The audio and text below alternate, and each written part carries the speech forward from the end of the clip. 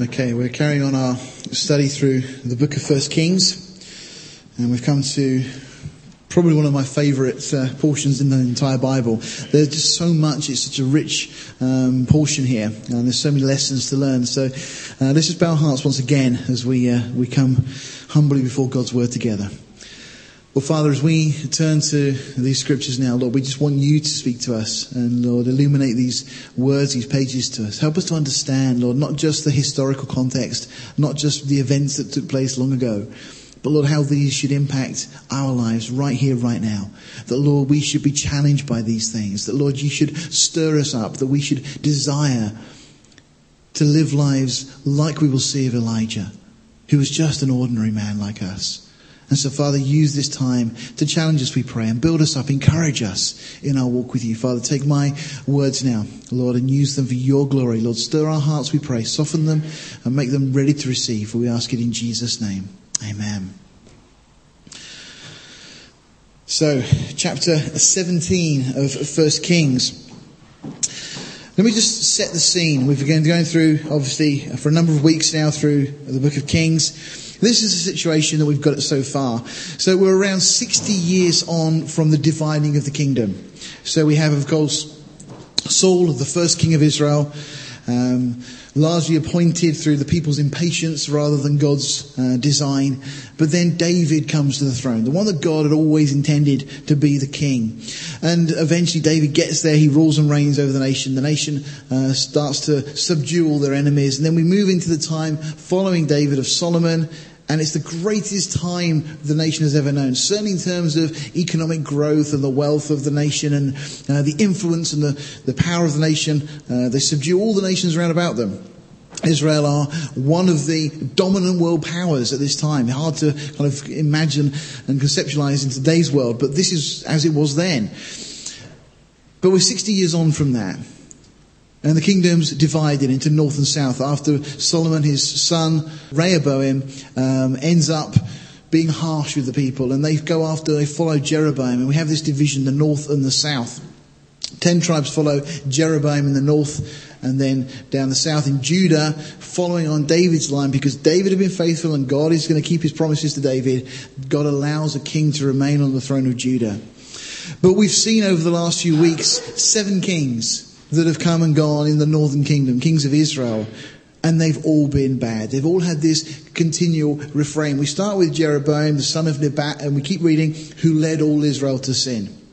And then we read with each of the subsequent kings that they followed after Jeroboam in all his ways.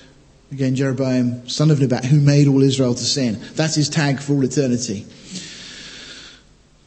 And we see them just getting successively worse. And we come now, as we did at the end of the study last week, to Ahab, the son of Omri. Omri is the 7th, Ahab now the 8th king. 8 in scripture often speaks of new beginnings. Sadly, that's not the case here. There's not beginning anything fresh. This is just getting worse and worse, a downward spiral. Interestingly, of Omri, it was said, and we looked last time, but Omri wrought evil in the eyes of the Lord, and did worse than all that were before him. I mean, what a statement to have recorded for eternity in the Bible. That Omri did worse than all the kings that were before him. You know, and it's kind of hard to imagine how things could get worse. And we tend to look at our world today, our society, and we think things are bad. It wasn't as bad as this. You know, at this stage, people are getting into not just idolatry, but they've got rid of, in a sense, the golden calves that Jeroboam had set up that had been representing God. You know, just as they'd done, as Aaron had done, and we read of in the book of Exodus, the golden calf there was supposed to be, this is your God that led you from Egypt and led you across the Red Sea and so on. So they just had a representation, something that they could worship, some physical thing they could worship to represent God. Of course, that's still idolatry. And Jeroboam was doing the same. You see, in a sense, Jeroboam's initial intentions weren't necessarily evil. He wasn't trying to lead people away from God, but he didn't want people to go back down to Judah and end up worshipping at the temple because of the 3 feasts each year. They would have to go down to the temple to worship. And so he sets up these other centers of worship. And in a sense, he just says, look, this is your God. This is the God that you've worshipped through all these years. But now we come to the time of Omri and particularly Ahab now. And that's just been done away with. And now they're full-blown into idolatry, worshipping the pagan gods and goddesses. We're going to see Baal, this pagan deity, worshipped, and Ashtaroth as well, the female equivalent. And they were getting into all sorts of horrible things. And then we read, and Elijah the Tishbite, who was of the inhabitants of Gilead, said unto Ahab, as the Lord God of Israel liveth, before whom I stand, there shall not be dew nor rain these years, but according to my word. Elijah here is the right man for the right job, and he comes in at the right time. This is incredible because he's introduced with a conjunction, and. We're not given any background about Elijah. We don't know anything really about him at all. We don't know anything about his family. We presume, and we'll look at the meaning of his name in a moment, that he had godly parents. Certainly he's an Israelite. That's something that comes out from the text, as we'll see. But we don't know his age. We don't know whether he was a young man or whether he was an old man. Whether he was in his prime, probably about my age. That kind of, we don't know. But I think that's intentional. I think God allows that to be the case because we're told, and we'll look in a moment in the book of James, that Elijah was just like you and I.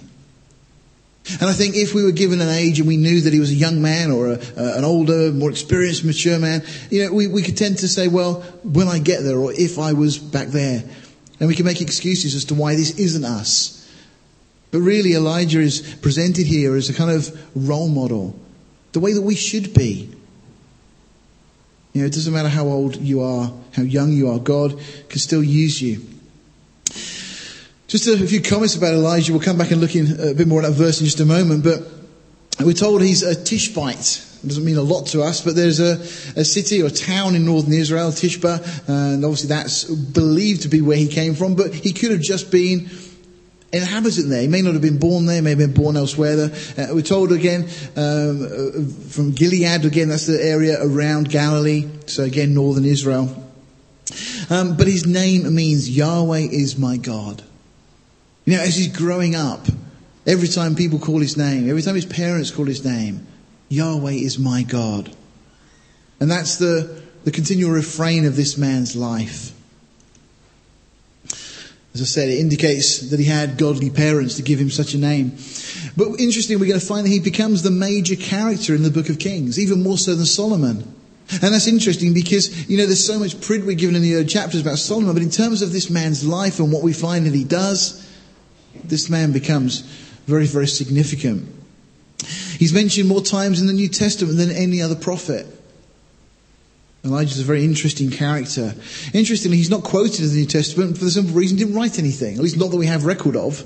He's not a prophet like Ezekiel or like Isaiah or Jeremiah that have written great books for us and speaking prophetically of things that would come.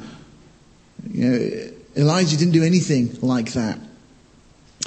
He's a prophet, but not in a predictive sense. We were talking yesterday at the men's prayer breakfast about the gift of prophecy. And in essence, Elijah is very much of that type. He's got a gift. He's speaking into current situations and bringing clarity as God stirs him.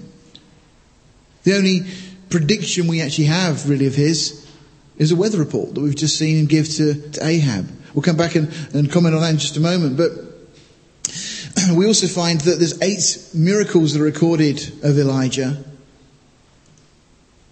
Firstly, we're going to see stopping the rain for 3.5 years. We'll comment on that in a moment. But also we find that he was then fed by ravens, by these unclean birds. According to Jewish law, ravens were unclean. And twice a day he's fed by these birds. Then we find that he does a miracle. He multiplies grain and oil, and they last through the whole of this period of famine where there's no rain and so on. We find that he also raises a Gentile widow's son to life. He calls down fire from heaven. We then see him at his command as effectively the rain starts again. We then see him also running for 30 miles. People tend to today put a lot of emphasis on physical fitness, but even those that were doing the marathon didn't quite do that. And not only does he run 30 miles, he outruns chariots as well. And then we see also he's supernaturally sustained for 40 days and 40 nights as God takes him down to Horeb, where the Lord gave Moses the law. So those are the miracles. We're going to see those as we go through looking at this man.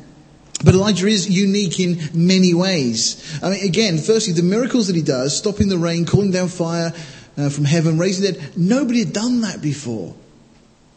To ask God for these things, to have the faith to ask, is an incredible thing on its own. You don't have a case study. When we get to Elisha, who will follow on as prophet after Elijah, we'll find that he raises a child from the dead. But he's already had the record of Elijah. When we look in the New Testament, we see in the book of Acts, we find people there raised from the dead. And of course the disciples had a case study in a sense. They had the example that Jesus had given them. Jesus, a number of Jairus' daughter and Lazarus and others. But Elijah has nothing to look at. He had no scripture to turn to be encouraged in these things. Interestingly, he doesn't die either. He's taken alive into heaven. He's raptured. And for you and I, that makes him also a very interesting individual to study. In Scripture, he's seen as the personification of the prophets, even though he writes no book as such. The Bible speaks about two witnesses that the Lord has given. They are the law and the prophets. In the accounts that we have in Luke's Gospel of the rich man and Lazarus,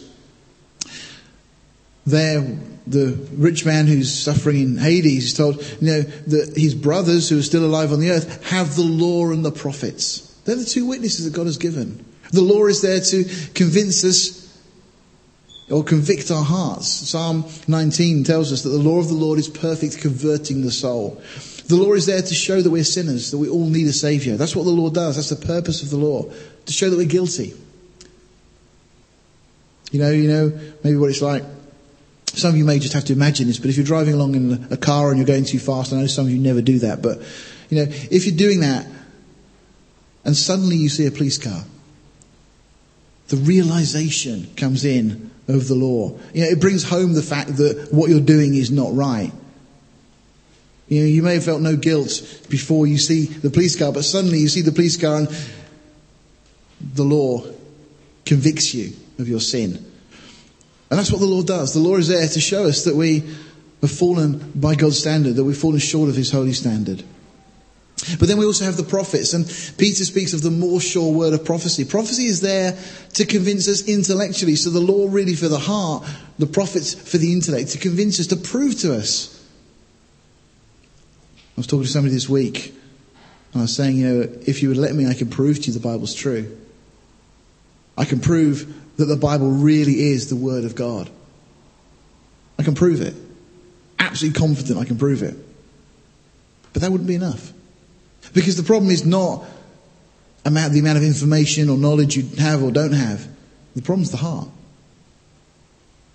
And unless people are willing to give over the right to themselves to God, they'll never see. We find Elijah, of course, also appeared on the Mount of Transfiguration with Moses again and with Jesus. A very unique individual in these aspects. We're also told that he's going to return before the second coming. We find, of course, John the Baptist comes as an Elijah-like herald announcing the coming of the Lord. But in the book of Malachi, and maybe we'll look at that maybe next week, the prophecy in Malachi, but we're told that Elijah will return before the coming of the great and dreadful day of the Lord.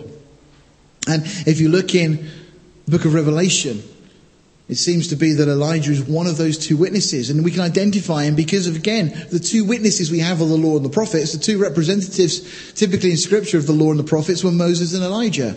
And when you look at the miracles that are done by the two witnesses in Revelation 11, they're exactly what Moses and Elijah did. And we find that one of the things that occur during that period of tribulation is the stopping of rain. That thing that Elijah did and does, and we're going to look at it in just a moment. But he's not unique in that he is just an ordinary man. And we look in the book of James and we read James chapter 5, 17 and 18. Elijah was a man of like passions with us. He's just saying he was like us. He felt like us. He had emotions like we do. He was no Superman, just like you and I. And he prayed fervently. Well, that's the key. He prayed fervently that it might not rain. And it rained not on the earth for 3 years and 6 months. And he prayed again, and the heavens gave rain, and the earth brought forth her fruits. You know, this is just quite incredible. You think about it. We're told that there's 330 million cubic miles of ocean on the earth. 1.5 trillion tons of rain per day. And he asked God just to stop that process. Just put all that on hold for a moment, God. You know, we would never be so, may I put it this way, foolish as to ask for something like that.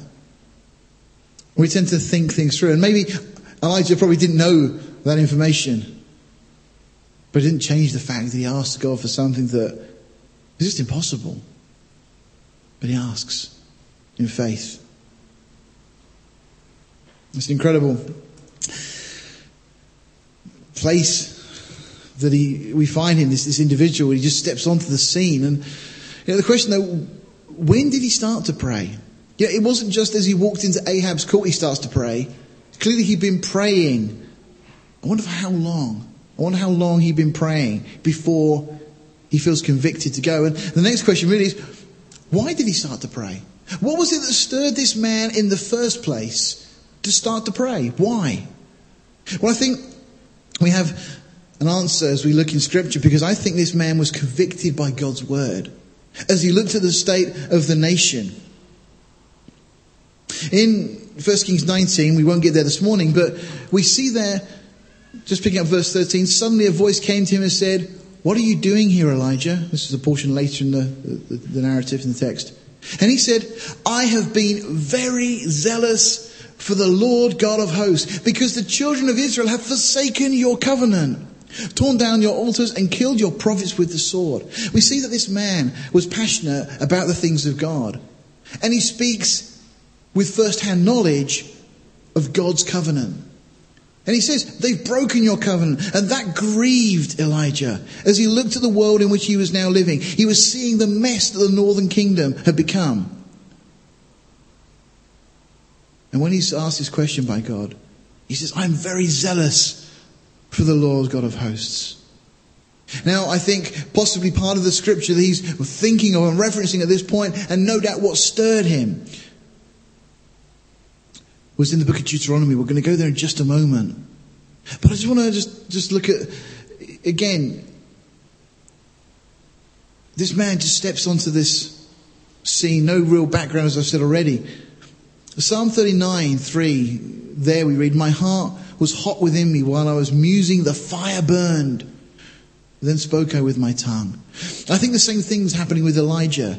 You know, think of the situation here. The boldness to suddenly walk into 10 Downing Street and confront the Prime Minister. I mean, that's in essence what he's doing. You know, to have that kind of confidence to go and to rebuke somebody that is in a position of authority. But I think that Elijah had that fire burning, just as we read in Psalm 39 there. Jeremiah in chapter 29 says, "Then I said, I will not make mention of him, nor speak any more in his name," speaking of God.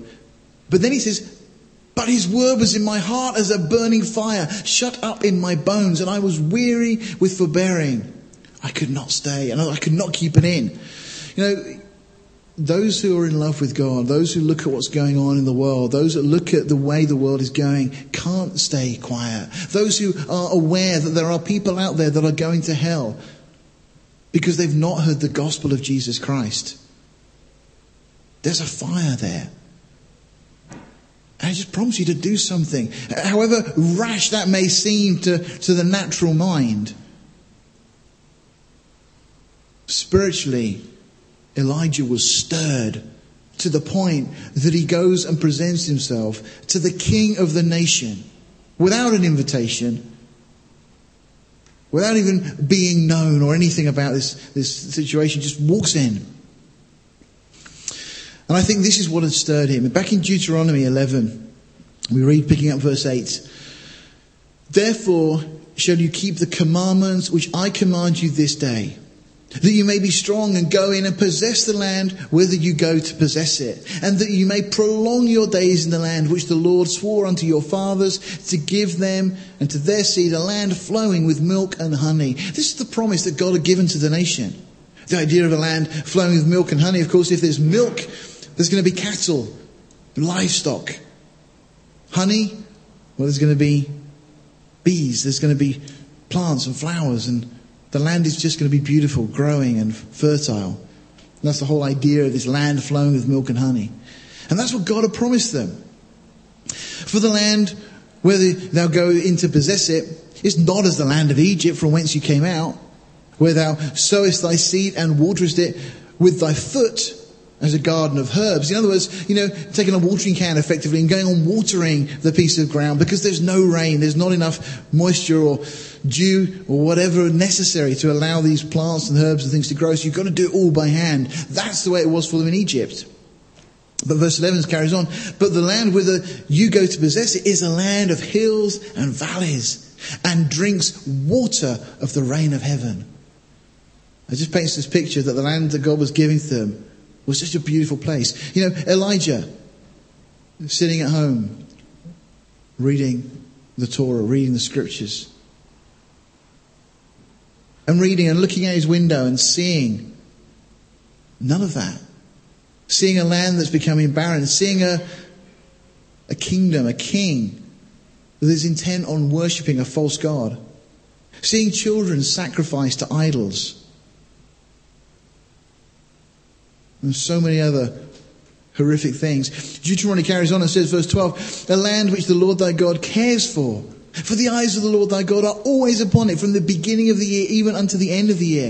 And it shall come to pass, if you hearken diligently unto my commandments, which I command you this day, to love the Lord your God, and to serve him with all your heart and all your soul, that I will give you the rain of your land in his due season, the first rain, the latter rain, that thou mayest gather in thy corn and thy wine and thine oil.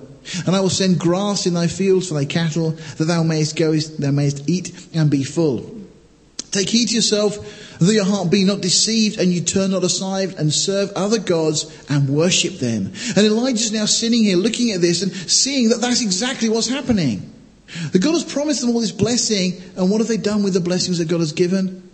Well, they're using everything for their own pleasure. And they have now gone aside and they've started serving other gods and worshipping them openly. Verse 17 of Deuteronomy 11 carries on and says, and then the Lord's wrath be kindled against you, and he shut up heaven, that there be no rain, and that the land yield not her fruit, unless you perish quickly from off the good land which the Lord giveth you. Now, Elijah reading this, thinking God has said that if we go after other gods, he's going to stop the rain. And then hearing no doubt what's going on in Samaria, what Ahab is doing. And we talked last time about Ahab's wife, this Gentile queen, Jezebel, this wicked woman, and we're going to see more of her in the coming weeks. No doubt hearing some of the things that are going on. And this man Elijah is so convicted in his heart. Somebody's got to say something. Somebody's got to do something. And being mindful that God has said, if this carries on, I'm going to stop the rain. And I think it's on the back of that Elijah is stirred to go and see King Ahab. Deuteronomy 28:23 also says, speaking of the same thing, that the heaven that is over thy head shall be brass. Again, solid, no rain coming down, just painting a picture of kind of a very bleak situation. But then we get the power of prayer, because Elijah doesn't just, this is a good idea, off I go. You see, it's also Chambers, I think, that said that the need doesn't necessarily constitute the call. That's a great piece of advice for us. Just because there's a need doesn't mean that that's the call. So what does Elijah do? Well, no doubt prompted by God, he starts to pray. He starts to pray about this situation. He starts to pray about the idolatry in the nation. He starts to pray about the situation with the weather. And I don't know how long he does this. But he was on his own, you see, Elijah. There wasn't anybody else that we're told of that was a companion that was there by his side. no one to support him, no one to encourage him. Not like we are this morning. We're in a body of people, lots of people around us to encourage us. You see, he was just one man. But he could see that his world was falling apart. He was seeing that marriage was being discarded. That people were entering into all sorts of immoral relationships. Sexual sin was rampant in Israel at this time because they were worshipping these foreign deities. He was seeing all of this go on, but he was just one man. What difference really could he make? And I've got no doubt that as he's praying and starting to think over these things, that Satan was putting these thoughts in his head. But Elijah, it's just you. Nobody else cares. Let it go. And how could he change the course of his nation? Just one individual. What about you this morning? What about me? You're just one individual. What effect could Elijah have on the politics of his day? What effect can you and I have on the politics of our day? Are we content just to say, well, I can't do anything. I'd like to, but... We see Elijah, if he had just sat there, would have done nothing. But he does do something. You see, God calls him to pray. And that's what this man does. He prays. You see, we tend to think that we must do things. And we'll ask God to bless the things that we do. We'll pray and ask God to bless them. No, what we should do is pray. And then just see what God wants to do through those prayers. Prayer is the most powerful thing that God has given. God has chosen to work in answer to the prayers of his saints. Prayer is not overcoming a reluctance in God. It's not trying to convince God to do something he doesn't want to do. Prayer is your opportunity to partner in God in what he's doing, partner with God in what he's doing. But God has chosen to work only in response to the prayers of his people. You see, God is omnipotent. He's all powerful. He can do whatever he wants. But he's not just going to do whatever he wants. He's going to work through his people. He's given us the opportunity to pray for our nation, to pray about all the idolatry, all the immorality, all the things that are going on in our nation, all the things that are displeasing to God. We can pray. And you may say, I'm just one man, just one person. I can't make a difference. Well, let me just share this with you. Some of you may have heard this before, but there's a man called Edward Kimball. He had a burden for his Sunday school students. He wanted them to know Jesus as their Lord and Saviour.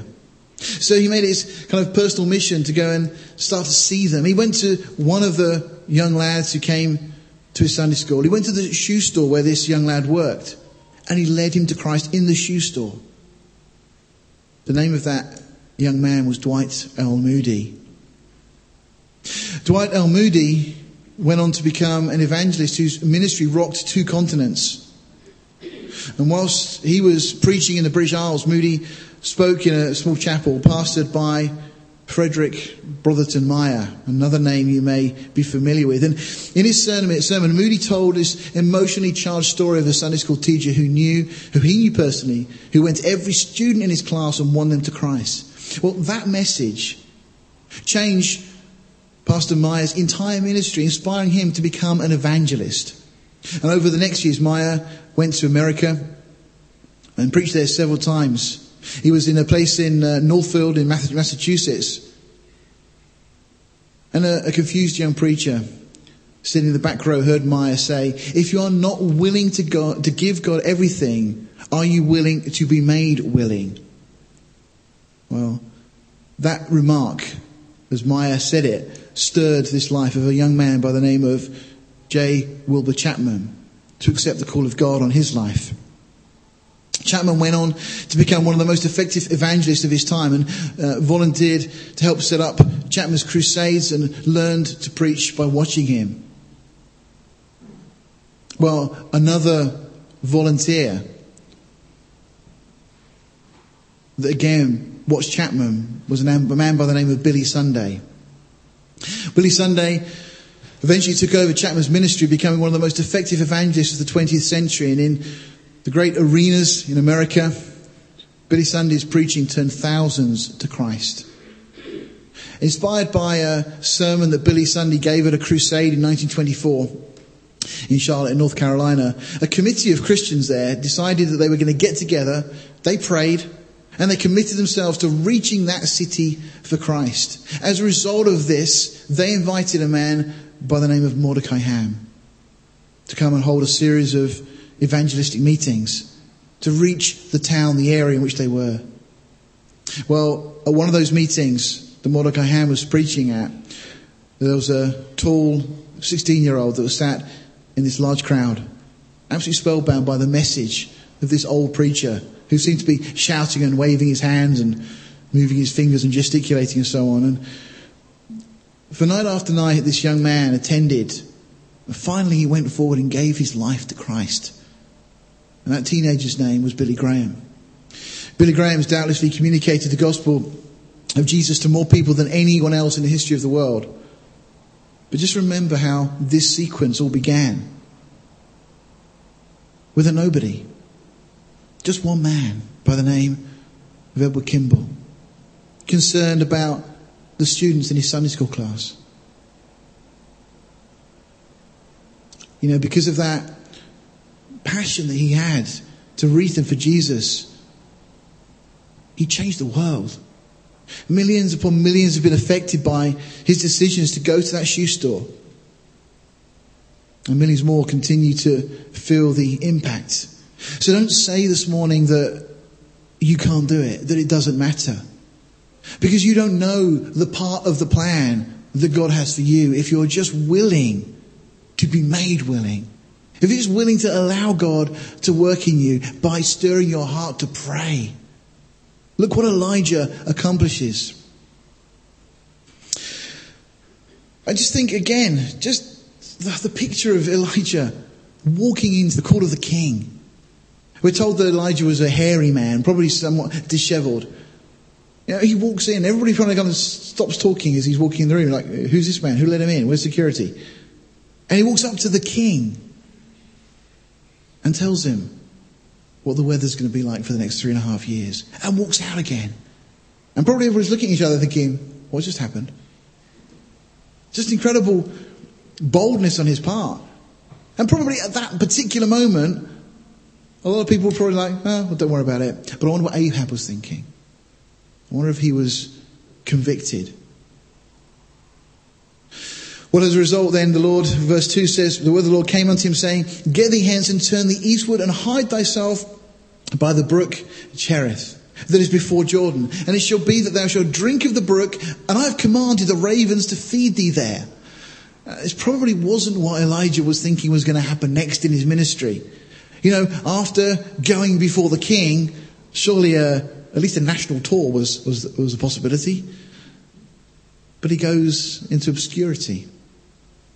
And he goes to this place, the brook Cherith. Means cutting or separation, literally whittling. That's where the Lord takes him next. You know, I'm sure that he understood the name of this place. And I wonder as he's going, he's thinking, Lord, I'm not sure I quite like the idea of this. But he goes here and he's fed, as we're told in Scripture here, by the ravens every morning, every evening. They bring him food and drink. And we're told, so he went and did according unto the word of the Lord. For he went and dwelt by the brook Cherith that is before Jordan. And the ravens brought him bread and flesh in the morning, and bread and flesh in the evening, and he drank of the brook. Interestingly enough, there was an account, and I was listening to Pastor Joe Foch, and he was speaking of a missionary he knew. And he was recounting the story of this chap who had been a Christian in prison, and I believe it was in China somewhere. And he'd been put in this cell, a very small cell, and effectively left to die. But the first day, apparently a rat made its way into the cell and just dropped a carrot and went. And every day after that, he did the same thing. He brought a piece of fruit or vegetable or something in. Apparently one day he had a visit from somebody else, another Christian, and that day the rat brought 2 pieces of fruit. I wonder if the guest said, oh yeah, please, can I have a bit of what the rat brought us? But it's a true account of an individual who was in prison for Jesus Christ. Well, Elijah here, similar kind of situation. that these birds, are feeding him.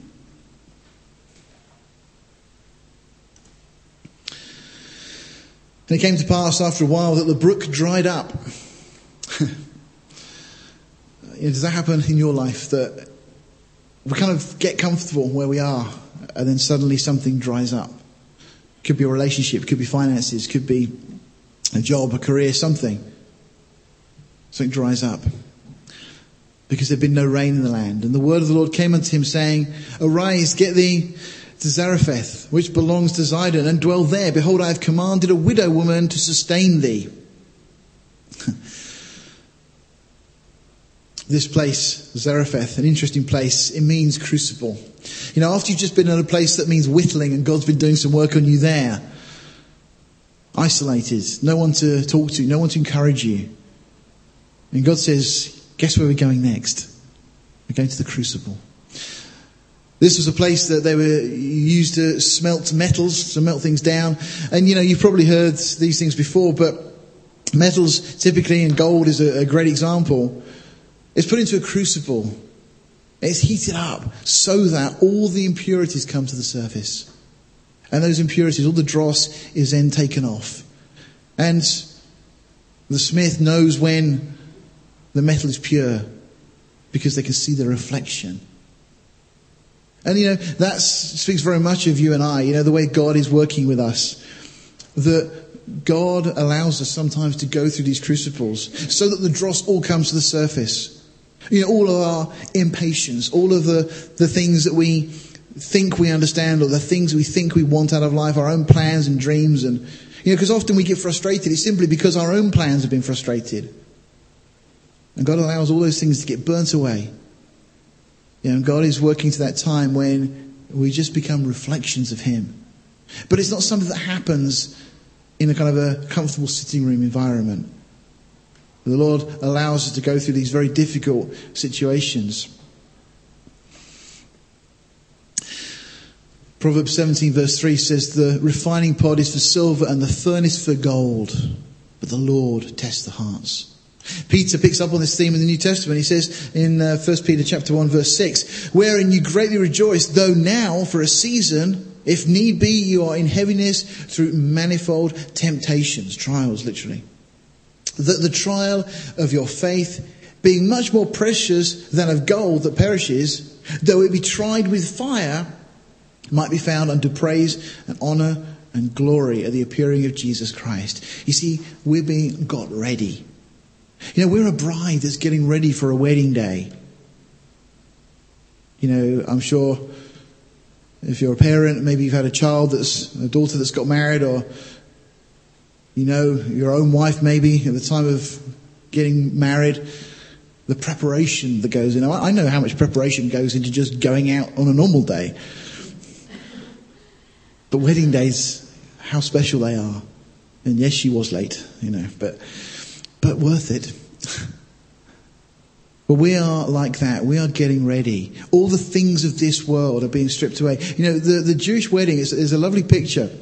And one of the things that we find is that the bride is accompanied by a chaperone, very much like the Holy Spirit.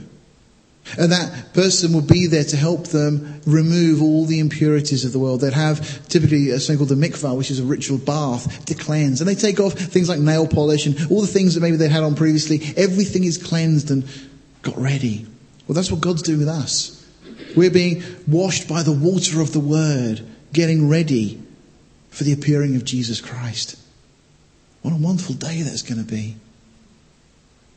But there's a lot of difficult times that we may have to go through first as God works in us, just as He was working in Elijah. And we read, So he arose and went to Zarephath, and when he came to the gate of the city, behold, the widow woman was there gathering of sticks. And he called to her and said, Fetch me, I pray thee, a little water in a vessel that I may drink. And as she was going to fetch it, he called to her and said, Oh, by the way, on the way, could you get me something to eat? Typical man, huh? But the response probably wasn't what he was expecting. And she said, As the Lord thy God lives. Now notice she says, As the Lord thy God. She recognizes him as an Israelite. The God of Abraham, Isaac and Jacob, the Lord thy God.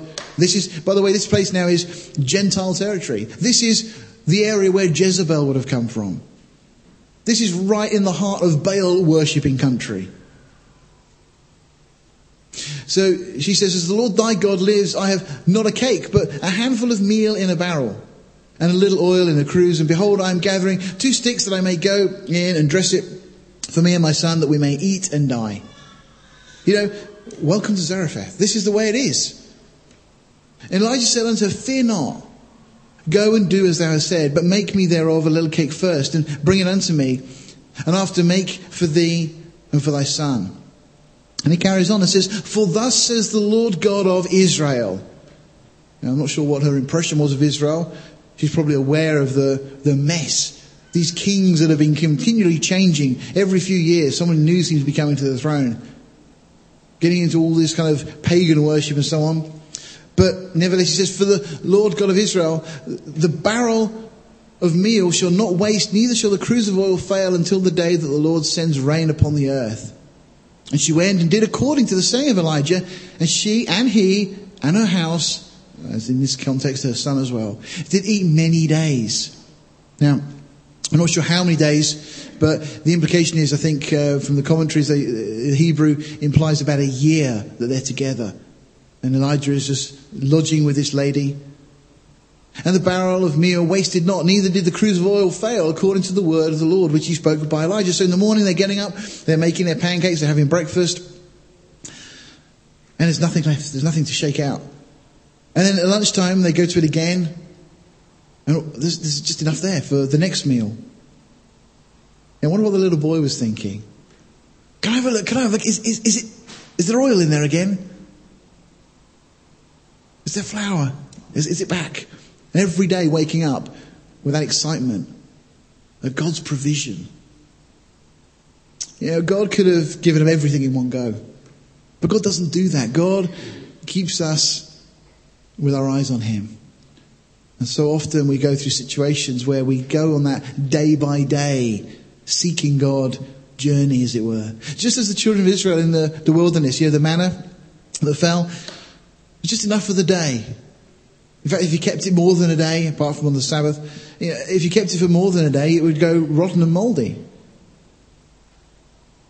You know, God wants us as his children to continually be coming back to him. You know, I don't want my children to say that they love me on a Saturday and then that's it till next Saturday. It was lovely this week. I came home and I just got home in time one night to see Marla just before she was going to bed. And she just done this little piece of paper and it just says, to my daddy, I love you very much. That was it. But you know, I can hear that every day of the week. I don't mind. But you know, God wants to hear that of us as well. God wants to have us going to him.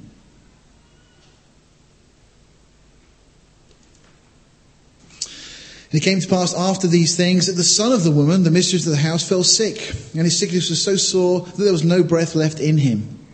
And she said unto Elijah, what have I to do with thee, O man of God? Art thou come unto me to call my sin to remembrance and to slay my son? You see, way back at the beginning of this relationship, as Elijah arrives at Zarephath, she was getting ready to die. She'd kind of come to that place realizing that there was no food left, that she was going to have to let go of her son. And no doubt that was tearing her heart. And Elijah steps onto the scene and suddenly gives her hope. But now her son dies. And it's, you know, all this turmoil again. She's already lost her husband. And the son is young enough that obviously wouldn't have been that long ago. Asking God, why? Why do you allow these things to happen? Well, because God is a good God. You know, we don't understand everything this side of eternity. Paul said we see through a glass darkly. But there's going to come a day when we see everything clearly. And what we'll find is, just as Psalm 119 verse 68 tells us, that God is good and does good. I had opportunity to talk to a friend of mine this week whose daughter died when she was very young. And he was asking the question, why would God allow that?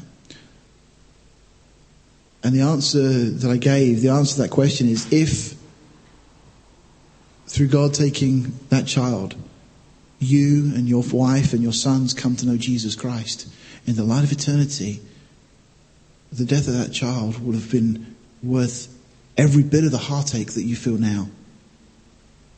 You know, we don't understand all these things, and sometimes God doesn't allow us to understand them, but God is good and does good. And she's here thinking, well, you know, maybe you're just coming to point out my sin because she's part of this idolatrous Gentile nation. But he says to her, give me thy son. And he took him out of her bosom and carried him up into a loft where he abode and laid him upon his own bed. Now this is an incredible thing, because once again, this has never ever happened in the history of the world to this point. He's going to ask God for something that nobody else had dared ask God. What kind of prayer life have you got to have that boldness and confidence? And he cried unto the Lord and said, O Lord my God, hast thou also brought evil upon the widow with whom I sojourned by slaying her son? You see, the also bit, because he's aware that judgment has been brought upon the land because of the iniquity, because the rain is no longer falling, there's famine everywhere. But he's saying, why this son also? And he stretched himself upon the child 3 times and cried unto the Lord and said, O Lord my God, I pray thee, let this child's soul come into him again. Now, 3 times Elijah does this. You know, the first time, nothing happens seemingly. I wonder how Elijah felt. How would you have felt? You know, you ask for something and God doesn't do it the first time. Do you think, well, maybe I shouldn't ask anymore? You know, there are people that say that if you ask more than once, it's a lack of faith. Well, that's not what the Bible says. 3 times. The second time, nothing. But the third time, Elijah determined, because he knows the God to whom he's praying.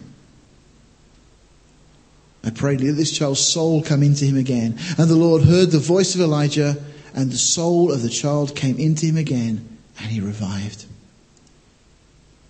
And Elijah took the child and brought him down out of the chamber into the house and delivered him unto his mother. And Elijah said, see, thy son lives.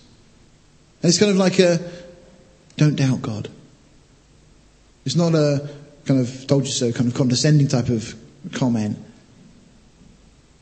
And the woman said to Elijah, now by this I know that thou art a man of God, and that the word of the Lord in thy mouth is true. What a great comment from this lady who has grown up in an idol-worshipping Gentile nation. And even though they'd seen this miracle with the food going on day after day after day, this one thing, this resurrection, is the thing that brings her life as she puts her trust in Jesus Christ. And what are we told in Corinthians? That the resurrection is the bedrock and the basis of our faith. That's what brings us life. Our hope in the resurrection. You know, this world is not all there is. We have something so much better. You know, and people put so much effort and energy into this life, and you know, people go to the gym and spend lots of time and effort and money trying to keep fit and prolong this life as much as they can. And you know, there's some really healthy people that die, but they still die. You know, there's some people that are in really good shape when they die, but they still die. And as we said before, you know, Jesus didn't come to solve the problem of hunger or poverty or any of those other things. Jesus came to solve our biggest problem, which was death. We weren't designed to cope with death. That was never part of God's original plan. Death is a result of sin. And it's this resurrection that brings this woman to this hope and belief that God is who he says he was. And Elijah, as his servant, as his representative, was speaking the things that were true. What a transformation and what a great comfort. So we pause here, we'll pick up next time. But down in Israel, Jezebel, while this is going on, is killing the prophets of the Lord. But meanwhile, in this Baal country, we don't know for certain, we're not given the details, but I'm pretty sure that a revival starts to break out here. As this woman suddenly is transformed, what would all her neighbours and friends think as they hear this? As they hear about this resurrection? And we're going to see that Jezebel is none too pleased about all of these things as we pick it up, but all that aside, the real point of this morning is one person can make a difference, but we need to pray. Let's bow our hearts. Father, let us become people that pray. Give us a desire and a hunger to pray. Lord, help us to see, Lord, in your word how this country, our nation, has moved so far away from your laws. Father, just as Israel had rejected the covenant you'd made with them, also this nation has turned its back on you. And Lord, we know that the devil would love to think, or get us to think, what can one life do? Father, we recognize and we see so often in your word what one life full of the Holy Spirit can accomplish. So Lord, we say, as Isaiah prayed when he was before your throne, Lord, here I am, send me. Lord, as individuals, as a fellowship of believers, whatever it is you want to do in this town, in this area, in this country, Lord, we want you to use us. We want to be obedient and we want to pray. But Lord, to start with, just teach us to pray. We ask in Jesus' name. Amen.